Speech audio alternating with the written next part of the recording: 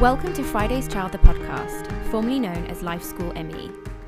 When I started Life School back in June 2019, my vision for where I wanted to take the podcast and how it would grow was not 100% clear.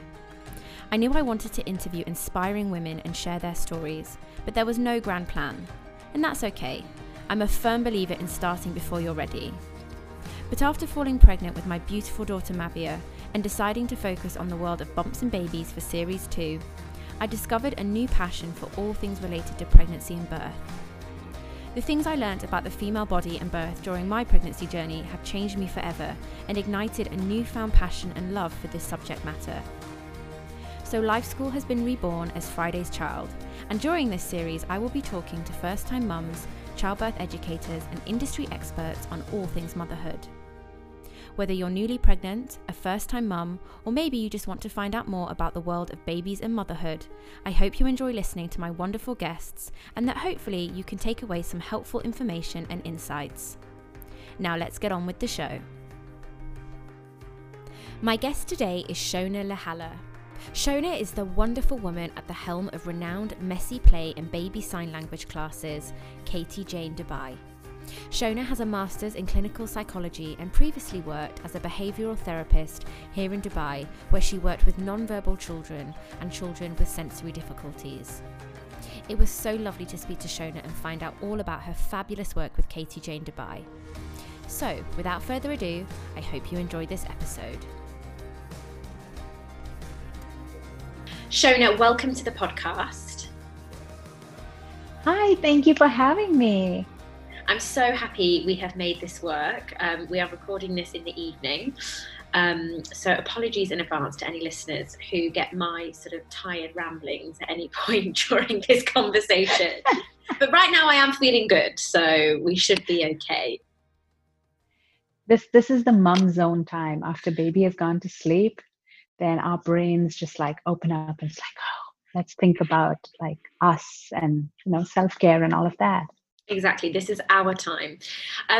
So Shona, can you start by telling us a little bit about your background and how you came to be at the helm of Katie Jane Dubai? Absolutely. So I've worked a lot in clinical psychology and special needs. And in Dubai, I've been working for a couple of years. I worked as an behavior therapist. So I worked with neurodiverse children, which basically means children with special needs. So children on the spectrum and Down syndrome and things like that. And then I ran the special needs division for a mainstream school in Dubai. So I ran the entire department from kindergarten all the way till grade 12, helping, overseeing learning support assistants, children, and things like that. So that was a big role and really exciting. And somewhere along the time, I got pregnant. And then I had little Johan, and I decided to take some time off from working because as a first-time mom, I really wanted to enjoy this. And working a lot with children, I was really excited to have my own child and see what that experience would be like in parenting. And about a year or so after that, I've been to a lot of classes with my little one, pretty much all the classes in Dubai. We hit them all. And I was looking to start something part-time. And we used to go for these great classes at Katie Jane Dubai. And the lovely lady, Katie, who used to run them, said that I am looking to travel the world. I'm looking to leave Dubai, and I'm looking for a mom just like me to take over. And I thought that was a great fit for me because I've worked with nonverbal children. So the sign language classes were a great, easy for me to take on. I've worked with children with sensory issues. So doing messy play and sensory-based play is perfect. And nature-based outdoor play was just, I love nature and I love outdoors. Like my favorite trip is my travel to Mongolia. So I've gone to really places like out of the blue. So I love things like that. So it was such a great fit. And so I took over, and soon after I took over, lockdown hit. And so it's been a very interesting journey and a lovely journey. So yeah, that's a little bit about me. Well, I didn't realize you'd taken over that sort of soon. I didn't realize that it was just before we sort of started this crazy journey that we've all been on. So how have you had to adapt? Because I know you're now doing in-person classes, but did you do some online classes during the lockdown? How did it sort of work? Absolutely. I started actually with online classes. So we did, well, Messy Play doesn't really translate to online classes. Yeah, a little So hard. we just, I actually wanted to start something to help parents, because a lot of parents struggle with how to engage with their children, how to entertain their children. I don't like using the word entertain. I like to say engage, and how to find ways to just engage with your child. So I started sing and story sessions, and that went off really well, even with younger children. And because we come from a place of child led, we allow children to participate in the ways that they want. There were some children that preferred to just listen the whole session, and some of them listening while playing with blocks and not even looking at the screen. And then after the session, they would be singing the songs the whole rest of the day. And so they kept coming back for the session. And if somebody watched our sing and story session, it would seem like 2, 3 of these kids were not engaged at all. But just because they weren't making eye contact doesn't mean that they weren't, taking it in and enjoying it. Yeah, because we all So have a different that way was of learning, don't we? And that starts right from when we're teeny tiny. Absolutely. There's so many ways to learn. Some children are kinesthetic learners, so they learn by doing. Some children are very visual. They need to see it to understand it. So we all learn in different ways. It's funny you say about the entertain, because this is something I find myself saying a lot lately. I'm struggling to entertain my almost 7-month-old, because she's at that quite awkward age where she doesn't fully sit up on her own, but she wants to sit up. She wants to be in everything. She doesn't just want to be lying on her back, but she also has quite a short attention span. And I sometimes find myself, when I'm at home a lot, sort of like, oh, I feel guilty that I'm not like giving her more exciting things to stimulate her. But one of the things I do every single day is take her out for a walk and get into the park, because I think at least that's fresh air. She loves looking up at the trees. She absolutely loves that. So what sort of classes do you offer at Katie Jane, and what sort of ages do you cater for? So could I bring my 7-month-old, or is that too young? No, absolutely. So our youngest classes start at 5 months.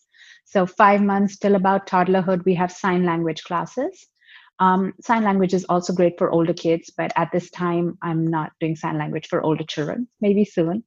Our Messy Play classes, of course, are like our hallmark, or our Mucky Pups. They're called the Mucky Pups classes. We have a 6-month to 1-year class. So that's a special class where everything is taste safe. Our paint is made from scratch, so it's literally made from like kitchen ingredients. There's no chemicals in it at all. So that's a separate group. And then we have the older group where we use actual paint, but paint again for that age group. And so the Mucky Pups is I think like our favorite class. And, I think my little girl would love that. She is just into everything at the moment. She just wants to pick up everything, put it in her mouth. Oh, is this a baby? I'm sorry, that's my other baby. It's or is my it your cat? The amount of times my cats meow and I think it's my daughter, I'm like, oh no, it's just a cat. Okay. Phew. What a gorgeous pussy cat. Our listeners won't be able to see this, but you have a gorgeous cat sat on your lap. Can you let us know a little bit more about the role of sign language and language development in babies? Because it's not something I know a lot about, I have to be honest. Yeah, absolutely. See, if you look at the way babies develop, they develop their fine and gross motor skills long before language develops.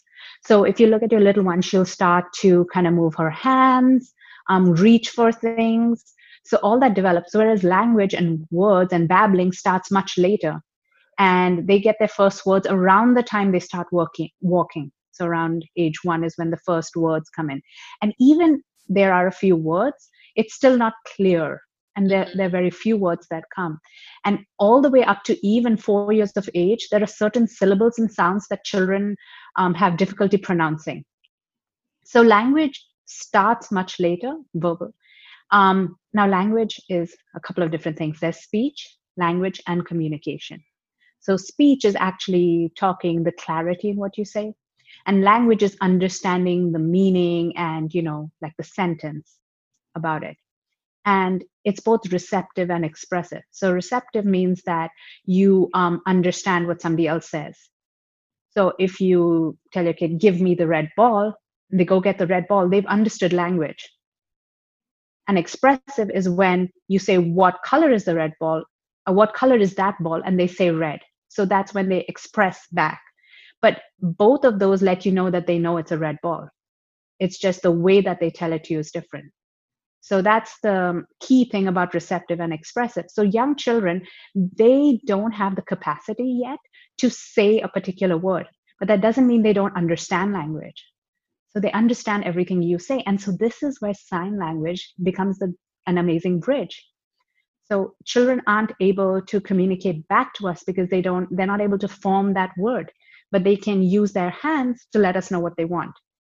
So if you have a little one that's saying burr for blue and burr for bus, you don't know which burr it is. But if they sign while saying that, then it's instantly clear and you can follow along with them and be like, yes, that is a blue bus there. It's not just blue and a bus, it's a blue bus.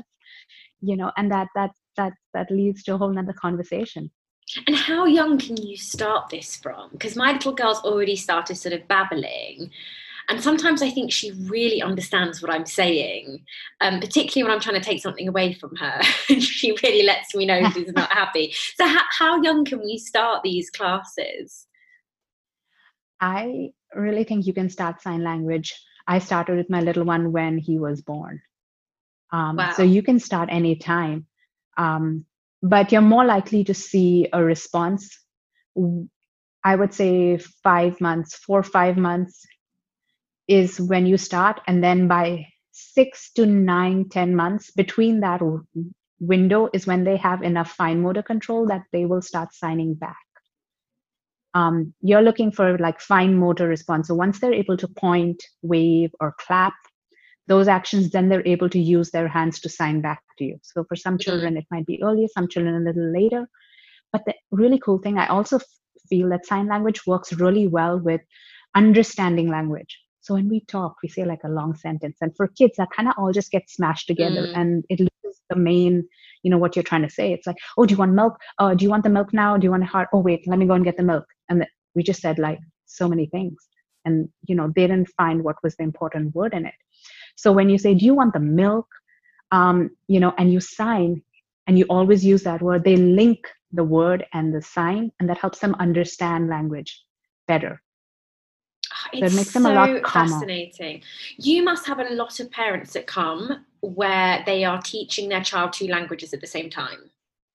So Absolutely. How does this impact? Because I remember when we first went for our sort of first hospital visit, or maybe it was her first vaccinations, and we had to see the ENT, and just as a routine check, and he was explaining to us that when you have a bilingual child, they sometimes develop their speech a little bit later or a little bit slower. And I've never really looked into it before, but I really would love my child to speak English and Arabic because my husband's Arabic. So how have you seen that impact on on children's speech development? Well, some studies say that speech or language could be a little bit delayed, but other studies say that it's just kind of like the pause before the burst of language. So they pick up 2 languages, they're kind of processing everything. And then suddenly they have so much of language. And this is where sign language is great because it's the bridge between 2 languages. So whether you say water or you say Maya, you'll do the same sign. So then children learn it means the same thing. So that's the one thing which I love about sign language, and it helps to connect languages. I hadn't thought of it in that way. That's actually really fascinating because there might be a language that they naturally sort of pick up easier. Or in my case, my daughter's probably going to spend more time with me on a daily basis while daddy's at work. So therefore, she might be around English more. So then if she does start sort of when she starts speaking, saying the odd Arabic word and I don't understand because I don't speak Arabic, this is where the sign, as you say, could bridge that gap, because then I know what she's saying, even though I might not know the word. And that will help me as well communicate with her, because that is something we really want to do. We would love to instill both languages in her. I mean, look, it might not go to plan because my husband and I speak English together. Even, you know, family that speak the same language and are trying to instill both languages, it can be hard, especially when they start going to nursery and school and that language isn't used as much. But I think that's a really amazing way of looking at it. I never thought about it in that way before. What some parents do is each parent picks a language and they talk that language with their child. Unless they're both together, then they speak, you know, like you would speak English or something together. So like your husband could speak Arabic with her when he's with her. And that could be the language. That's what we're planning to do. And obviously we've been doing it from birth, but she's still only just almost 7 months. But I'm really strict with him. I'm like, please only speak Arabic with her. But it is hard when you're, you know, in the home. But I'm really fascinated to bring her to one of your classes to see how we can start this sign language journey together, because I think she's at the perfect age now, where from what you've told me, I think she would, she sort of I can tell she grasps when I say certain things, and she's definitely grabbing for things and doing all that sort of stuff. So we definitely need to get ourselves to one of your classes. I mentioned earlier about how I struggle to keep my daughter engaged, or use that word, at home. For any other mums out there that may be facing the same issue, what are your top tips for engaging your little ones when you're spending a lot of time at home? So I have a lot of ideas you can do for like the 7 to 10, 12 months. Now that I feel, at least me personally, that was a really tough time as a mom, because they start moving. So when they start moving, they start crawling, they start walking. So they're really getting into everything, and they're too young to understand the dangers of it. Whereas by the time they're 1 or 1.5, they get a sense for their balance, and they're a little more mindful. So it definitely is a difficult time to supervise them, because they really want to explore and all of that. Some great ways to keep them engaged are treasure baskets or discovery baskets. They're the best thing. Just get a basket, or get a box, get a cardboard box, and put things around the house in it. So you can pick a theme if you like. Like you could pick everything blue. So we're going to do blue today and just get blue things. Or we're going to pick steel things, you know, so they can have like steel and hear the sound of everything on it. A lot of parents talk about how it's really difficult when children get into their things. So like they get into the kitchen, or they get into, you know, their cupboards. And the reason why children get into these things, because children love functional items. They love seeing household items. They love seeing everyday objects, and they love exploring them. They're far more engaging than any toy you could buy in a toy store. It's so true. Mavi is only interested in whatever's around. Like, she has no interest in any rattles or, So use that. So that's why treasure baskets are fun. Like put a bunch of things in a basket and let them pull it out. If you want to make it harder, make it like a smaller slot so they can just fit their hand in, you know, so they can't see what's inside, and like half in and out. Depends where they are in terms of object permanence. So are they enjoying peekaboo? Do they understand if they can't see it, it's still there? Then you can hide it. Otherwise, you need something that's kind of translucent where they know it's there. Some other great things are mirrors. Like put a big mirror where they can see themselves. You know, we learn through, you know, looking at ourselves. So they try something and they're like, oh, my mouth can do this. Oh, my hand does this. You know, so mirrors are great. Music, rattles, puppets, all of these are really great, like storytelling. Even just talking about your day with them. You know, just talk to them. Oh, you know, mommy's going and mommy's going to heat something up. Mommy's really hot. Let's turn on the air conditioning, whatever it is. You know, just that constant language and pointing at things, labeling things. Oh, let's get the book from here, from the shelf. Stuff like that is great. Oh, and peekaboo, endless fun. Endless fun. Pick something opaque, pick something translucent, different things, that's great. Other things which are really good is sensory things. So especially around this age, you're starting solids. So messy play actually helps with eating, because that sensory touching textures and all, get them used to touching textures, and they're more likely to taste and eat it. So especially if you're following a baby-led approach, then sensory messy play really helps. So give them some yogurt to play with, give them rice. There's so many things. If you're worried about stuff, put it in a bottle and super glue the bottle shut. So not just like water-based things. You could put lights and get like tiny LED lights with a little battery, pop them in a bottle and close the bottle. And, they can enjoy looking at the lights. So there's really like so much you could do if you look into sensory bottles. And I think the last thing I would end on with regard to this age group and play in this age group is the notion of active versus passive toys. So active toys are toys where you have to do the work. And passive toys are where the toy is doing the work and you're just passively looking at it. So toys which light up, toys which, all the bling bling lights, and they're great, but they're the junk food of toys. So you'll notice kid will love them. She'll go straight to them and then they'll be done with them in like no time at all. And then you're like, oh, I need another bling, shiny toy. And no, you don't. It's great to have a few of these things. It's very nice to have a cookie and something, that's not, junk food once in a while. But in terms of a main diet, you want a toy that is. So some examples of active toys would be blocks. You could use them in multiple ways. You can stack them up. At this age, they like breaking them down. They're very deconstructive play. So they're still learning how to break things down. It's really hard for moms because they keep building. If you have an older sibling, recruit them to build that tower. Or like a favorite aunt, build that tower.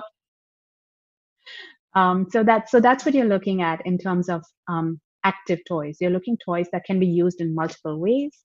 Toys where they're doing the work, and that block could be anything. That block could be a little car going beep beep. That block could be the Burj Khalifa.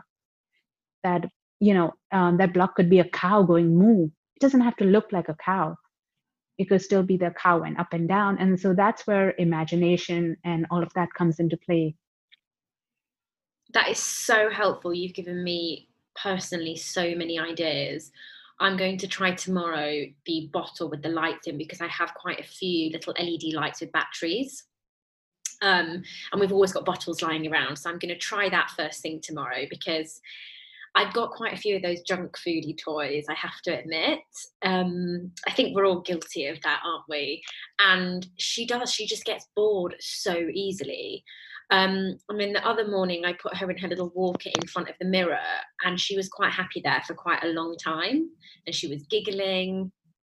I've made forts with pillows and put lots of different toys around her. But I think you've really given me quite a lot of ideas, because I think it's really hard at this age, because they're not mobile, but yet they want to sit up and they want to be into everything, but you can't take your eyes off them for a second. I'm personally finding this age the most challenging so far. And I sometimes sort of reminisce about the newborn days where she just, lay there sweetly. And although I'm loving everything that comes with this, I love watching her develop and her little character.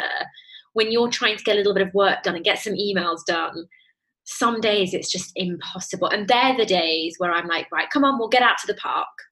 When I've sort of gone through my hit list and nothing else is working, I'm like, oh, come on, we'll go out to the park. I love this term reset. So, like when you're like struggling and you're kind of fighting and you're trying to make things work and your kid keeps coming and it's just not working, it's just stop, and they need attention. And once their needs are met, it could be an hour later.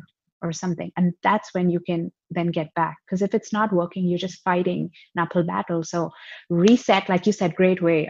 Go out for a walk, take a bath with them, dance, put on some music, just change it up. We're the adult, like they're struggling and they don't know how to change the environment, but we're the adult and we can easily just change the scene, change the mood, change anything. We have that power. Absolutely. I have days where I feel like I've got so much done and she's pretty much entertained herself. And then I have other days where I feel like she's been in my arms the entire day, and that's okay. Just as we have our days where we need more attention than others, or we're not feeling so great, or we didn't get a good night's sleep, I accept that. I just think, and I hear this a lot from my mum friends, it's just that sort of guilt of, I'm not entertaining her enough, I'm not engaging with her enough. So thank you for all those tips. Before we move on to the quick fire round, I just wanted to ask you, what can mums and dads expect from one of your classes? If they're listening and thinking, I really love the sound of that, what can they expect? Because I've seen a couple of beautiful photos on social media where you're outside. So tell us a little bit about what you can look forward to if you're joining one of your classes. I guess the underpinning principle behind all our classes is child-led and open-ended play. So it's child-led because we give children tools, but different children use them in different ways. And that's the beauty in it. Now, child-led play does not mean just leave your child.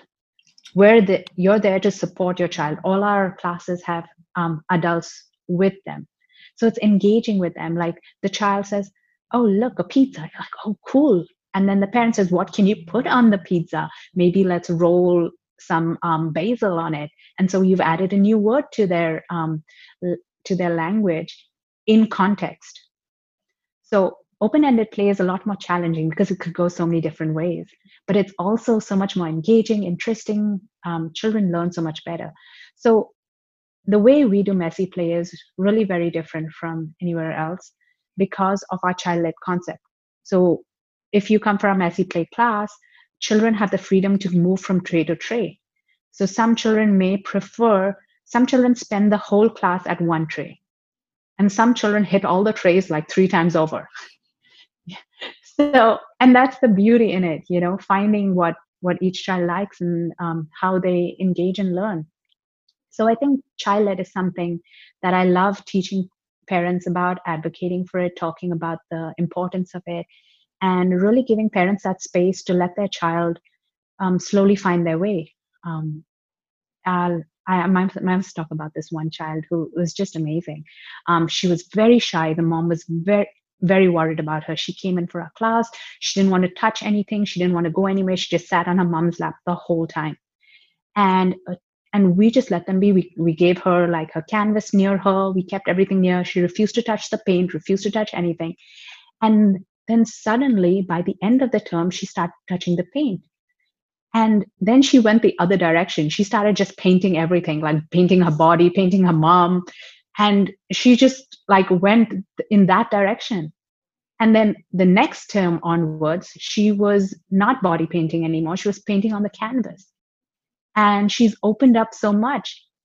Yesterday, she came into class and she smiled, ran into class, waved at me, and started doing the actions. And I was literally my jaw dropped. That is so beautiful. How old is this little girl? She's about 2 years old. The toddler. Just about 2. Toddler, yeah. That is just, I love that. I need to come to one of your classes. I think it's so, if your child is not able to play with lots of other kids, particularly at the moment, and maybe your child doesn't go to nursery yet, I think a lot of parents are worried about that, how they're sort of, particularly now with the world we're living in, they can be quite restricted. And obviously all children are different, all children react differently, but how amazing that mum has given her little girl the chance to explore her character and her love for painting by the sounds of it. That is just so lovely. I think once children have a safe space and then they start exploring. It's like us. If we go into a room of strangers, or a room, we can be more reserved. Even if we're an extrovert inside, you can just be quiet and reserved. And once we feel safe, that's when we open up and really start engaging.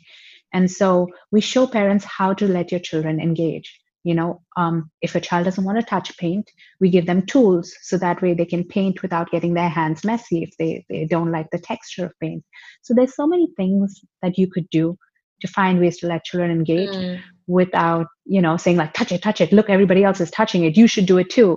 So we're not about that at all, where, each child works at their own level. Yeah, I mean, I've even noticed with my daughter that she is very sensitive to her surroundings. We'll arrive somewhere and she can start crying. She's a bit overwhelmed, too many people. And then after about half an hour, she's relaxed and she feels safe and she's giggling. Sometimes we arrive and she immediately feels safe and she's all smiles and happy. So, and it always fascinates me, what are those sort of environments that she feels okay in and what are the ones she doesn't? And it can really take her time to relax. And I know when she's relaxed because she's smiling and she's babbling and she's being how she is at home. I find it really interesting, even from that tiny age. And it always amazes me that we as grown-ups experience that. So why wouldn't we as babies? We almost expect babies just to be sort of, sleep through the night, just be the same everywhere, eat everything. Like we just expect them. And then we're really confused when they don't do it. We're like, oh, that's strange. She didn't eat as much as she did yesterday. Well, do you eat the same every day, I think that's definitely a challenge for us as parents, to realize that our children have their own personalities and their own needs. Because babies don't talk much or communicate much initially, or communicate in the way that we recognize. They're always communicating. We just may not realize it's a communication. Even crying is a communication. They're telling you something. So we don't realize they're communicating us. So we project a lot of our needs or our perceptions onto them, and that's when they push back and they're like, no, I don't like this. Yeah. Or, ooh, I do love this. Yeah, it's so true. We'll be right back after this short break. As an expat first-time mama, I know firsthand how hard it can be to find your tribe, particularly during these very strange times we're all currently living in. Playdate is an interactive platform where mums and dads can help build their child's social circle and avail awesome discounts and deals. Born here in Dubai, Playdate is currently available for download on iOS and Android in the UAE, USA and UK. Users can share stories, create memories and expand their child's world, all through the ease of a single app. It only takes a few minutes to set up your profile and start exploring. Set your preferences for age, gender, your child's interest, and browse parents and children in your neighbourhood, nation, or worldwide. Once matched, get instantly connected with mums and dads using the chat feature. Organise playdates, mama meetups, share ideas, and make new memories with new like-minded friends. To make your experience even sweeter, swipe through and discover incredible offers, exciting goodies, and fun-filled events for you and your little one. Playdate's fabulous founder, Shamim Kasabawi, was a guest on the podcast for episode 5 of this series, so please do go back and have a listen to my chat with her to find out more. Build your child's social circle today with Playdate. Download now on Google Play and the App Store. Now let's get back to the show. Okay, we're going to do a quick fire round now. Shona, I don't know why I call it a quick fire because it always ends up sort of going off into other conversations. But anyway, what is your one piece of advice for first-time mummies? My biggest piece of advice is trust yourself. First-time mummies always feel that, that mum guilt or that unsure that I'm a first-time mom, I don't know anything. That's not true. You know your child. You spend so much time with them. Even if you're a working mom, you spend so much time with your child. You know them inside out. So trust yourself. Yeah, it's so true. Your top 3 essential items for first-time mums. So my items are, I would say it's really important to have help postpartum. I feel postpartum is not talked about at all. So to have either a doula or family, way back before, we had a whole community there. And a lot of cultures, when you look into it, they have traditions associated around childbirth, and they have like a period of like 40 days and that period is important for a reason. And a lot of us forget it, forget the importance of it, but it's underpinned by some very important for some reason. So I think postpartum health is a very essential item for women, that those first 2 months or 40 days, you have to like learn so much, and your body's recovering and your hormones are raging, and your milk comes in, and it's just a lot. It is a lot. The second one.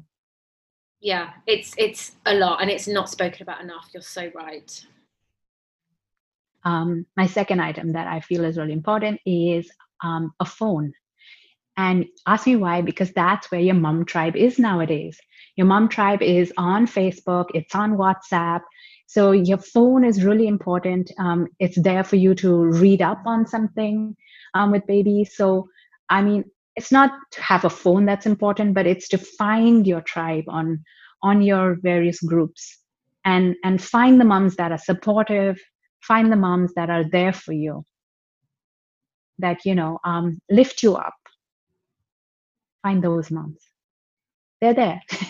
They are. I honestly have met some incredible moms who, as you say, we're on WhatsApp groups, we've got Facebook groups, and I've met some, absolutely amazing mums who definitely lift me up, particularly on the hard days.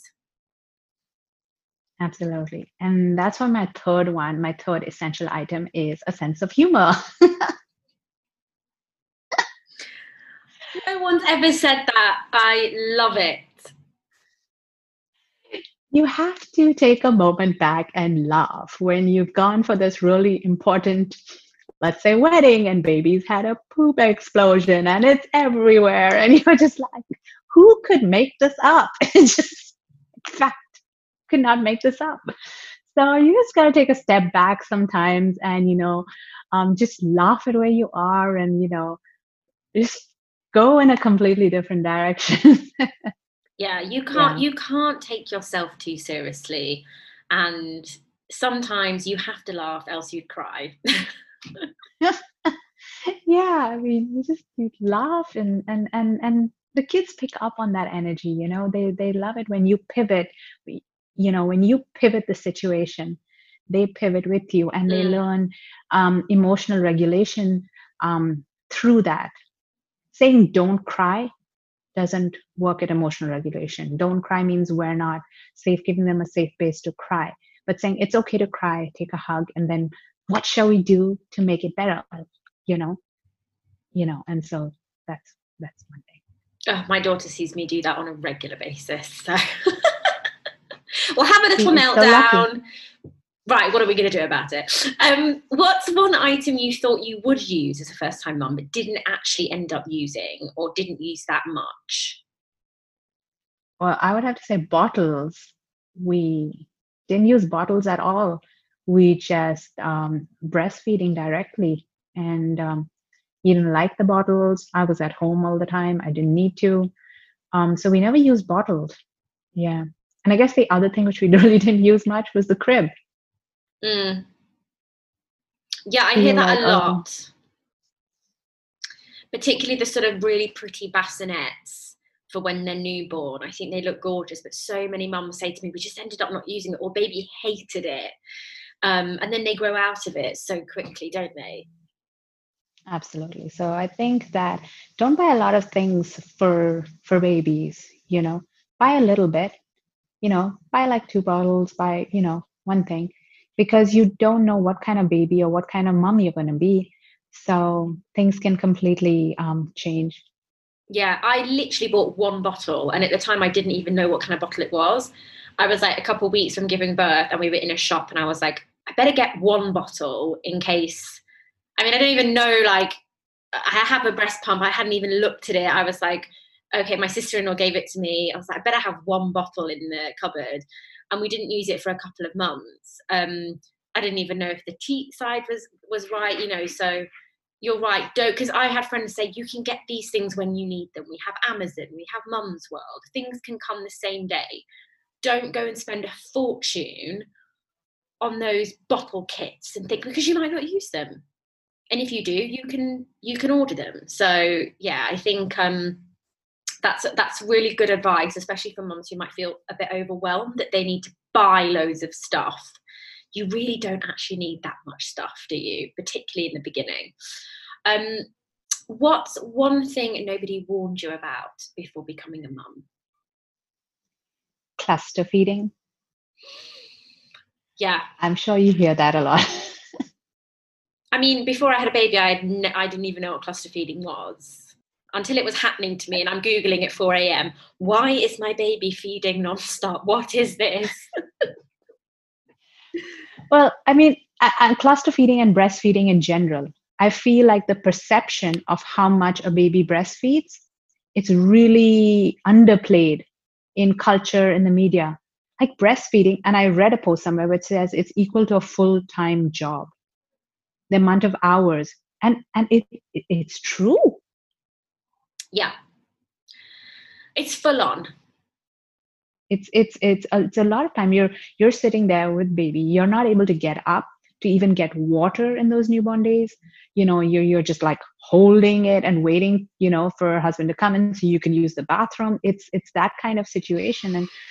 And yeah, I feel like moms should be told about that. And this is where you need that postpartum help, where somebody can be there and hold the baby for a few minutes. So yeah. It can be debilitating. And I remember in those early days, I got really good at doing things super fast. So as soon as she finished feeding, I put her down, she'd sleep, and I'd be like, right, get done what I need to get done. Whether that's eat something, have a shower, brush my teeth, wash my face. And I'd literally do things at the speed of light because she'll be ready to feed again in half an hour or whenever it is. And then I'm sat there for sometimes an hour at a time, and you can't do anything, and I got really good at doing things with one hand.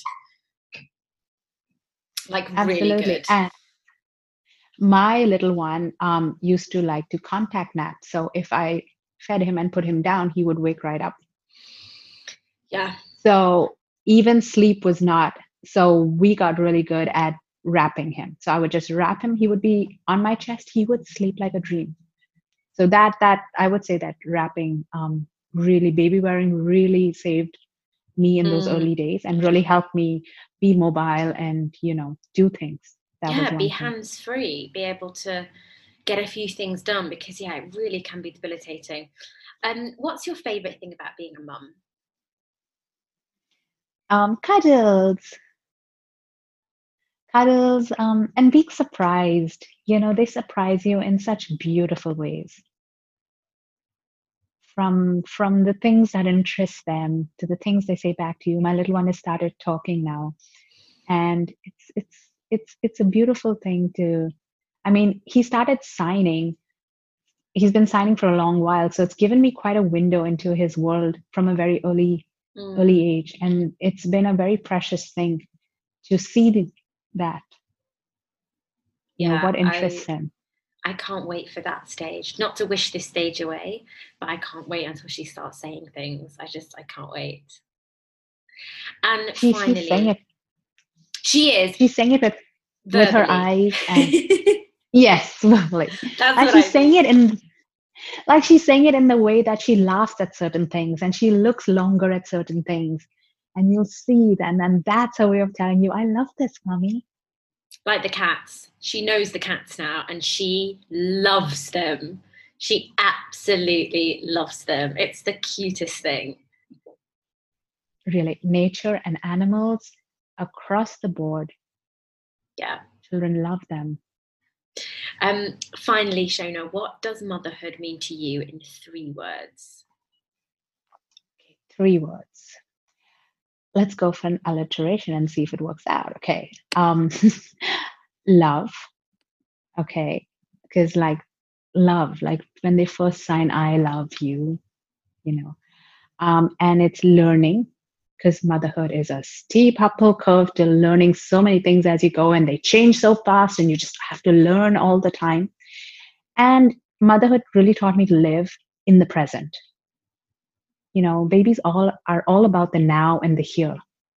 And so they really teach you to like savor the moment, because in another 2 months, there'll be another baby, and as in there'll be another child, like they will change. So I think love, learn, and live. That is so beautiful. And I think you're so right. I try every day to be as present as I can.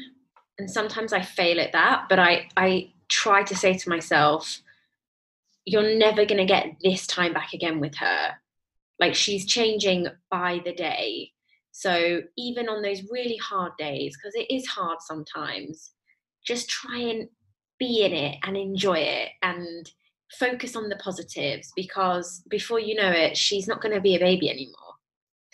It goes so quickly. And someone I interviewed recently said that their friend had said to her, it's the longest days and the quickest years.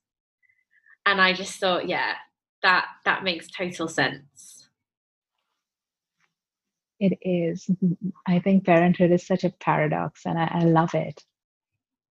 Me too. Shona, thank you so much for giving me so much of your time this evening.